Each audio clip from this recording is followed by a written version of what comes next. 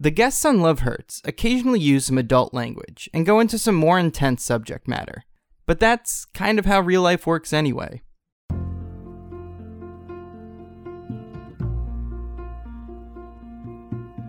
This is Love Hurts. I'm Brian Berlin. Today's guest is Cambry Cruz. Cambry is a writer, storyteller, and theater owner living in Astoria, Queens. Growing up, Cambry always had a great relationship with her dad, but everything changed after he went away to prison almost 20 years ago for attempted murder. Despite everything that happened, Cambry has slowly worked to rebuild her relationship with her dad as he gets closer to being released from prison. Hey, Cambry, how's it going? Hey, great. Thank you for having me. Thank you for having me in your space. That is so cool and so much greater than my bedroom where I usually do these. Yeah, it's like a little professional studio. Yes. Mine is like, I do have a few of these little panels up, but it's more of just like all the clutter in my room is sort of my soundproofing, and that's how it goes. Yeah, it works pretty good.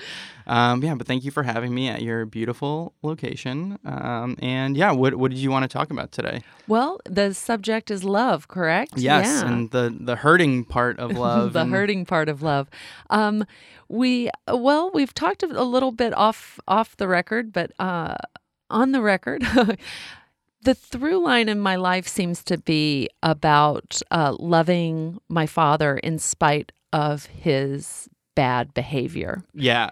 And in the present day situation with Me Too, and people like Cosby and Michael Jackson and people like that who are very admired by the general public, whose products that you really like. And Louis C.K., if we're going to talk about comedy and being here in my venue, QED, which is a comedy venue, people like Louis C.K., where you really liked their work, you maybe even supported them by going to see their shows, and then now they have devastated you by the revealing what terrible people they are. Yeah, like learning more about them as people and less of them as like as an entertainer, performer. Mm-hmm. Yeah. And that's very much true in my personal life. My father was very much my hero growing up. He's extraordinarily smart. I think his IQ is 163, 165. Oh, yeah. Like brilliant, yeah. But he was born deaf, and being born deaf in a hearing family, which was also a very poor farming and evangelical Christian family, did not serve him well. So yeah, that sounds like a tough world to be growing up in. To be really, really smart and have no language. When you think about somebody like Helen Keller was throwing tantrums because she was frustrated at not being able to communicate. They get Annie Sullivan, this wonderful tutor, to come in and educate their daughter, and she is this brilliant mind and inspiration and has gone on to make history. My dad's family, on the other hand, poor evangelical and Christians who believed in divine healing, except no deaf person that we knew was ever healed. And it's because they weren't Christian enough. They weren't praying hard enough. They weren't good enough. And they, to discipline him and to help him with his frustration of not being able to communicate, rather than getting a tutor, they beat him. And they beat him with cherry switches from a tree and razor straps, like brutal acts of abuse. So instead of like supporting him, it was like he was wrong for this was, I don't know, his punishment or something. Yeah. Just punished. And when an abused child grows up, often they have many other difficulties. And to make matters worse, being deaf in the 40s and 50s, they dropped him off at a deaf school for basically from the age of 4 up until he graduated high school. He lived in dorms, and he would have occasional visits home for summer and vacations and things. But when they first dropped him off, he thought he had been abandoned at an orphanage because they had threatened him his whole childhood that if he didn't behave, they would. Yeah. So just a lot of abandonment issues, abusive issues, and then being at this deaf school, which is was run very much like a state institution, like a prison, where they were told what time to wake up, what time to go to bed, when to eat lunch, and everything was regimented. Yeah, so again, not really a supportive environment. Exactly. Yeah. Yeah. Now, that said, I do believe he does cherish a lot of his friendships from deaf school, and that's because these were children who all basically grew up as brothers and sisters. They all lived together. So I don't know that it was necessarily the environment that fostered the relationships other than just the circumstances of this is my family now. Yeah, not like the most ideal like surroundings, but people that made the surroundings bearable, I guess. Yeah, so he was abandoned at this deaf school. He grew up...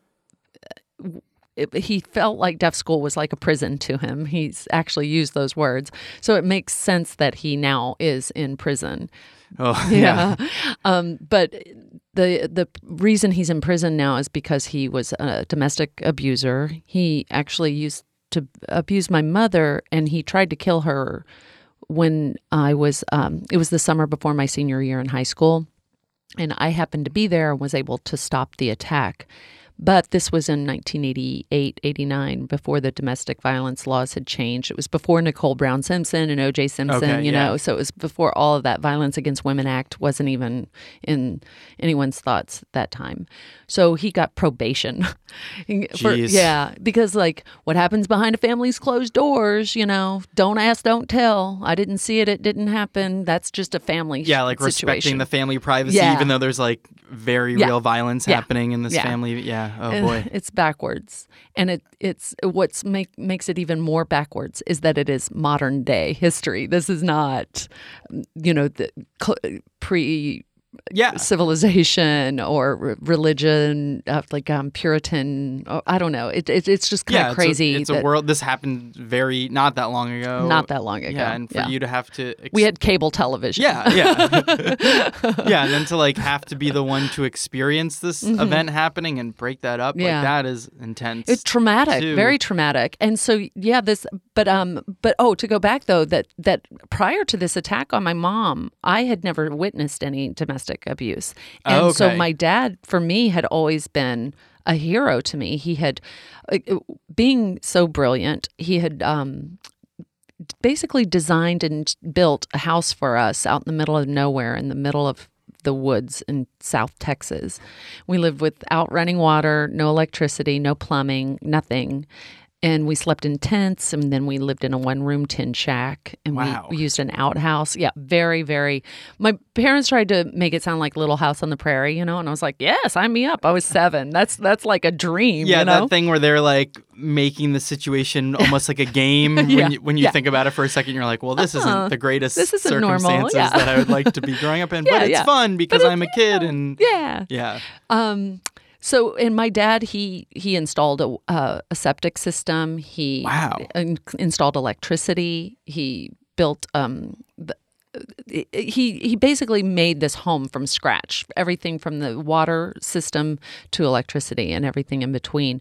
And he built a bridge for the road to allow supplies to come into this backwoods road. It was that. Yeah. It was that remote where you literally couldn't get there by car until he made a bridge. Right. Yes, correct. Wow. Yeah. The bridge, quote unquote, bridge that had existed before that our small truck could pass over was made of railroad ties, just lumber. Geez. Yeah, very rickety. And so somebody tried to haul too much weight over it and the bridge collapsed. And my dad designed and built this new bridge, and the Army Corps of Engineers came out and inspected it and deemed it capable of carrying a 30,000-pound load. Wow. Which meant that then all these oil rigs and construction equipment could come through and help develop the land back there. Yeah. Jeez. And tap into people's oil mineral rights. So he's just like doing this on the side. Just on the side, yeah. And in the meantime, he was a foreman in downtown Houston building major skyscrapers and stuff. And, a deaf man in the 80s serving as a foreman over his hearing peers, that was unheard of, really.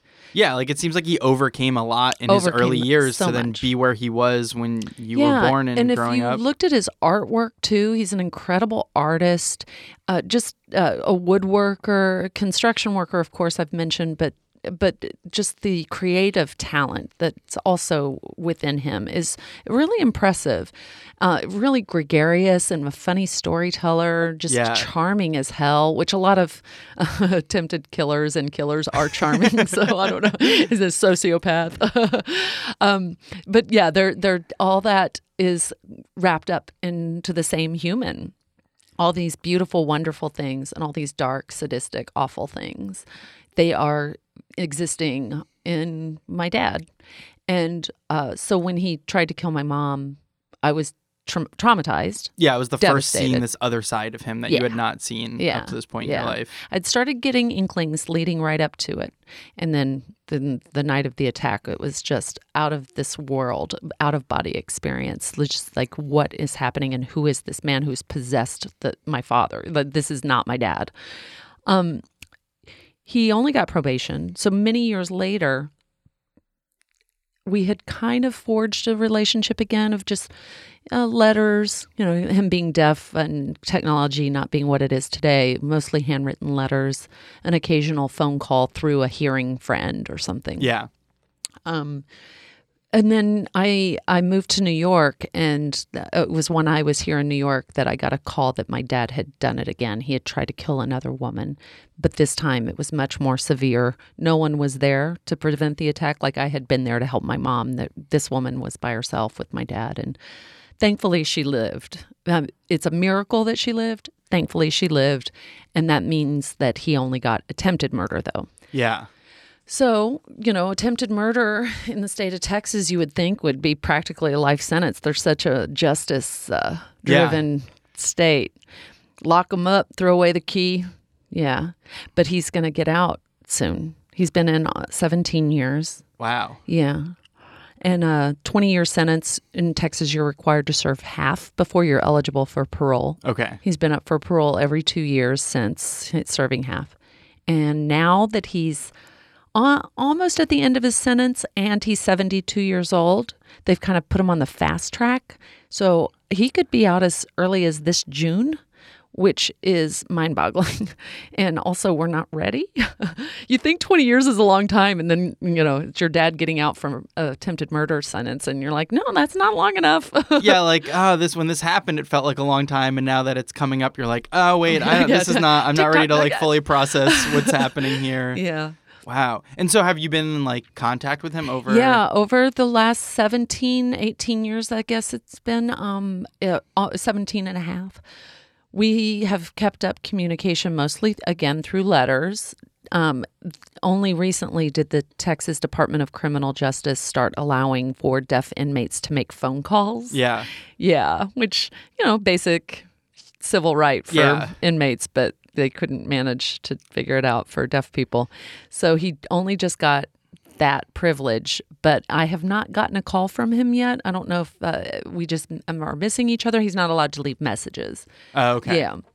So, but we mostly letters, a lot of letters. I actually have a letter upstairs that just arrived today, mostly him asking for things and help. Yeah, it's a lot of prison logistic stuff of. Yeah, and just when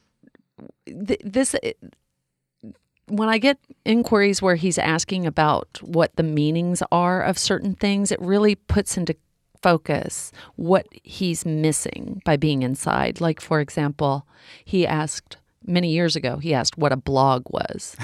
Yeah, wasn't in the dictionary. Yeah, and he kept reading it in newspaper articles. Blog. What's a blog?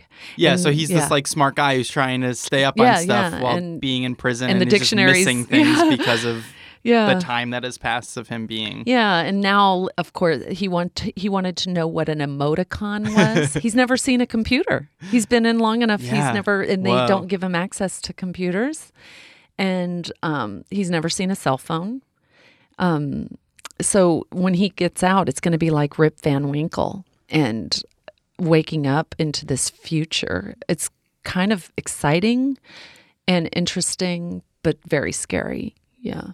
Yeah. Is it something that, like, I know you said you're not like quite ready for it yet. Like, how do you think your relationship will be when he's out? I think it's going to end up turning into me being his mother/teacher. Yeah. Like getting him caught up to the real world. Teaching him how to use a computer and not be subject to scams.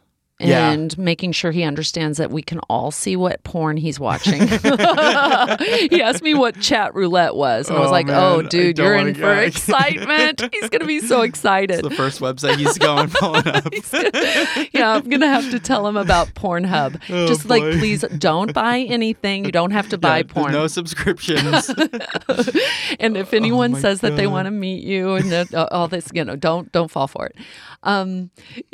My husband and I have been kind of joking about my dad is just desperate to get laid as soon as he gets out of prison. And why do I know this? Yeah, I was gonna say, is that a weird thing to be like hearing from him about? Like, Dad, I'm okay. But I'm the only one he can talk to, Yeah. honestly. And that actually is also a very lovely thing. This whole traumatic, crazy thing has meant that my dad and I have had to face reality in ways that it's like, come on, we don't have to dance around these silly little things. You tried to kill someone, and you tried to kill my mother. Yeah. And here I am in front of you, and let's just talk about regular things and not sugarcoat. Yeah, I mean, that's on your part. That's such a journey for you to have to go on, right? To be like, okay. Well, I mean, obviously it's your dad and you love this person, but it's like to still have this person in your life after these two events, one of which you like witnessed and had to deal with, right? Like that's a real, I don't know. Like, well, part of me, when he first was sentenced, it was right after 9/11. I'm not sure. Where were you during 9/11? I was in middle school in New Jersey. Okay, so you were in the tri-state area. Yeah. Okay.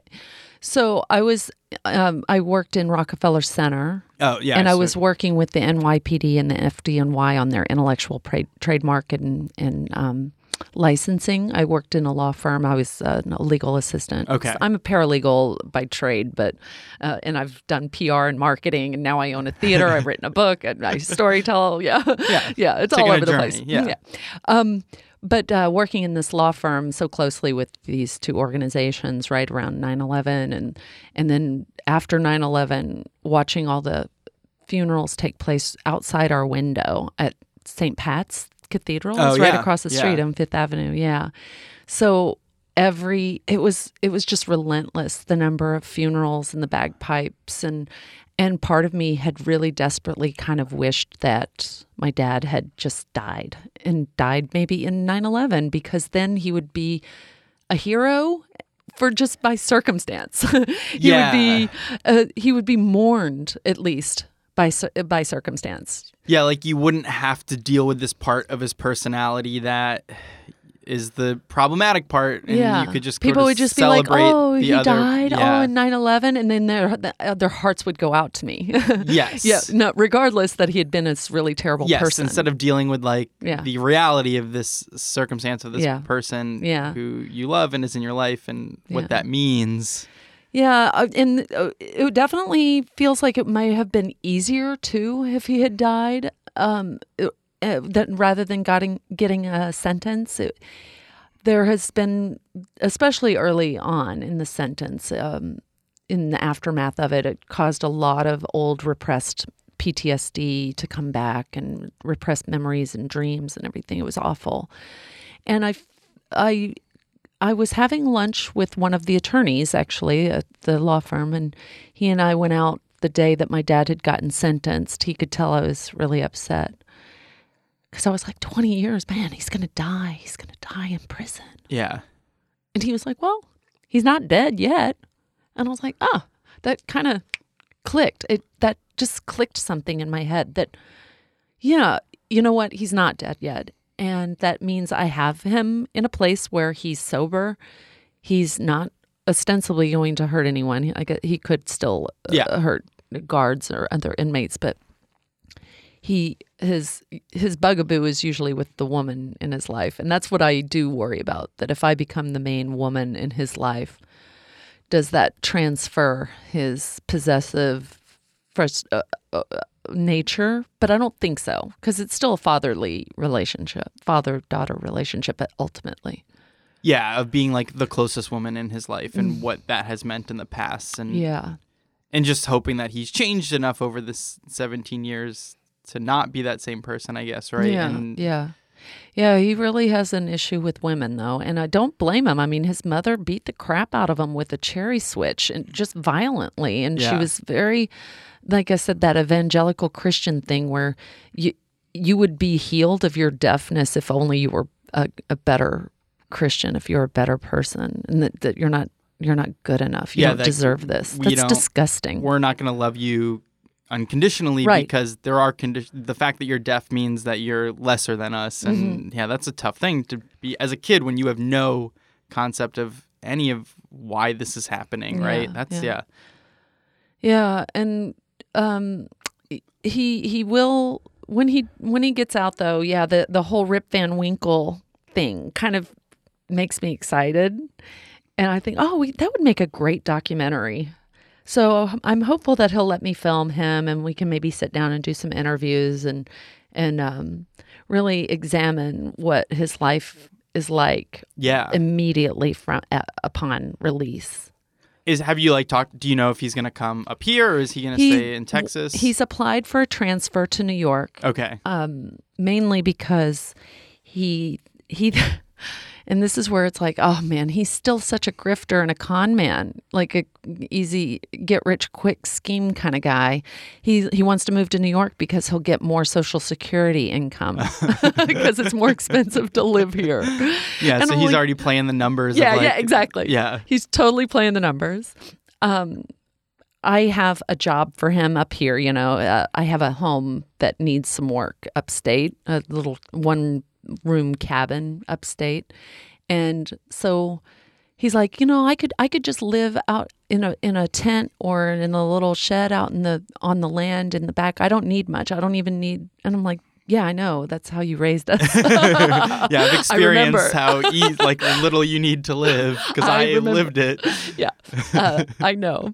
So he's convinced that he can just set up camp on our property, help. Renovate it or There's not. It doesn't need renovation, but it definitely needs some things that are above our pay grade. Yeah. And he's so skilled. Yeah, if he has the skill to do it. Yeah, and if he does have a legitimate job when he gets out, if he can prove that he has work waiting for him, then he does get some assistance to buy some tools and the tools of his trade, essentially. Yeah. So in that regard, yeah. And then also New York City just has so many resources that other places don't. Like Fortune Society helps men who are immediately upon release, you're able to go to this place. It's over on Northern Boulevard. I live off Northern Boulevard. Yeah. It's like less than a half mile from my apartment. So this really incredible resource just steps away. So I feel like it could be a good fit. And then the idea of him walking around New York City, it's like, oh my gosh, is this like that movie with Robert De Niro, that Midnight Cowboy? Is that Robert De Niro? Oh, that's what's Al his name? Pacino? It's Dustin Hoffman. Yeah, Dustin Hoffman, Yeah. and then I was thinking of the main character. Yeah, I don't know him. John Voight. I Yes, think is who it is. Yeah, but just he's gonna pimp himself out as a 72-year-old man in New York City. Just this fish out of water. I get that. Yes, that can see that. Yes, this Texas guy coming up to New York City and being like both overwhelmed by the period of time he's living in and the city that he's living in. I even told him, I said, I'm not sure if this is going to be the right city for you. Have you really thought about like what it would be like walking around and having people bumping into you all the time and in your personal space? I don't know. And he goes, oh man, you have no idea what chow line is like at prison. He's like, there's nothing worse than chow line at prison, apparently. Like just them jockeying for Just position. to get food. Yeah. And he's like, and besides, I would really like to bump up against some women's breasts and butts. God. And I was like, nope. This is so weird for your dad to be saying this Nope. to you. He swore that he would not like grab them. And I was like, Dad, no, that's assault. Even intentionally brushing up is going God. to be apparent, and I'm going to have a discussion with him about harassment on the subway. Those graphics that they have. Yes. Yeah. I'm going to have to send him one of those. Oh my God. That's- That is like such a weird to still get flashes of this other personality of him and being like, oh, I don't know about this, but like I want this to work out, but this could And I'm like, be... really? At 72, you have that much testosterone still? Damn. I'm impressed, but also is this just just because he's been in for so long and he's kind of like, once he got his cherry popped. She needs to meet a nice New York woman. No, God, no more women. That's actually one of my clauses. No drugs, no drinking, no smoking. A little bit of weed. When he's off parole, he's allowed to. I said he's allowed to smoke weed. Nobody ever tried to kill anyone when they were high. Yeah. Well, high on weed. That is. Yeah. Yeah. I would be shocked. Yeah, that seems like I've never done weed before, but I still. Oh, you haven't? I know everybody. Oh my God! Everyone I know. My does, parents, my brother grew it when we were kids. Oh, really? Yeah. That was next to the tent. It would just be behind the shed. My horse ate it and got baked. Yeah. Oh, yeah. Get off your high horse. Haha. That's where the phrase comes from. No, it doesn't. That's but yeah. your specific family situation. Yeah, so he's got a no women clause when he comes. I was like, I started to mention this before with my husband and I have been talking about. Like he desperately just wants to get laid when he's out of prison, and my husband and I are like, no, he can't be with women. That's his problem. He gets possessive and he gets worried about abandonment again, those abandonment issues, and his psychological mess ups from his family and his childhood. No, but if he just needs to get laid, like there's sex workers, we know sex workers, and so we're like, we got to get sex work legalized in New York. That's our new champion cause. So I can get my dad laid. Take a quick flight to Las Vegas or something. Oh yeah, I guess Vegas. Yeah, but I know, like our state senator here in Queens, Jessica Ramos, has been lobbying. Oh really? So you're legalize, and I'm like, yep, let's I'm go. board. Let's do it. This is top priority. Dad's got to get laid. That's like a very weird part of your documentary of him coming out of prison. Is like, all right, marching. I want to get my dad laid. Like marching with picket signs and stuff. Oh boy. Yeah, it's like I feel like there's also that element too where it's like you then become the like parent of like brings somebody home and you have to be like approve whether or not. And it's like everyone's no. She's not good enough for you. Oh boy. Yeah, I definitely do feel like I'll be more of a parent than a child for him. But I have heard from many other friends that are just a little bit older than me that eventually that's what happens. Yeah. Anyway. Yeah. That you become the parent. Yeah, that just seems like the natural kind of progression of things. Now, I don't have kids, though, so I chose not to have children, and now I'm going to have this 72-year-old child. Fuck. Yeah, running around New York City who's... Yes! Who doesn't know how to use porn and the internet. Yeah, exactly. It's all the same things that you've got to guard your children against. This is like he's like a 12-year-old totally. child. A really horny 12-year-old child.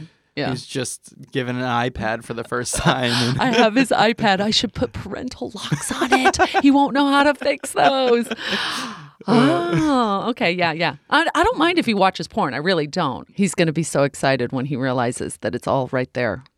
It seems like this is the biggest excitement. This is his biggest. Well, and also FaceTiming too. FaceTiming is going to be really exciting for him. Yeah. To realize that this little BB, tiny little phone has the capability of just ringing me up anytime. That's really which is probably going to be, and it'll be great until it's like taken advantage of, and then you'll be like, oh boy, this is. I wish we were back to just sending letters to each other. Yeah. Yeah. I feel like this is like almost like the first part of a multi-part series now. We're gonna like check in a year when he's come out of prison. And... I really do. I know that there is so much here. I know that I have a bottomless well. It feels like of source material Yeah. It's just that with QED, this theater that I own, it's impossible for me to do anything other than just make it through one day. Yeah, you just need somebody to like take over for like 6 months or something and just be like, okay, great. I just want to go pursue this fun idea and then I'll take over again. Yeah. And, well, it's a great space. And thank you. Thank you so much for talking to me today. Thanks. And now you know about our podcast studio, so come use it. Yeah, like so if people do want to like find more about you or QED, like where can they go on the websites? And QEDastoria.com. That's QED like David, Astoria.com. And then my name is Cambry Cruz. My website is cambrycruz.com. Great. And you have a whole book where you talk at least about some of my what whole we talked book about is today. all about growing up with a deaf family, my dad's prison sentence and all that stuff. But it's kind of funny too. It's not just maudlin, sad stuff. That's called Burn Down the Ground, and it's a New York Times bestseller. Awesome. It's not in print anymore, but it's available via ebook or used copies are available online. You can track them down. Yeah, you can get on. Cool. If you like the hard books. Yeah. Great. Well, thanks so much for talking to me, Cambry. Thanks for having me. This is how we love. This is how we fight for something that's right. Love Hurts is produced, hosted, and edited by Brian Berlin. Theme music by Mickey Hommel. Show art by Caroline Mallon. You can find Love Hurts wherever you get your podcasts. If you like the show, rate and review it on Apple Podcasts and tell a friend about it. You can also support the show and get exclusive content each month by going to patreon.com/lovehurtspod. You can find Love Hurts on Instagram and Twitter at lovehurtspod, and our website is lovehurtspod.com. I'm Brian Berlin, and this is Love Hurts.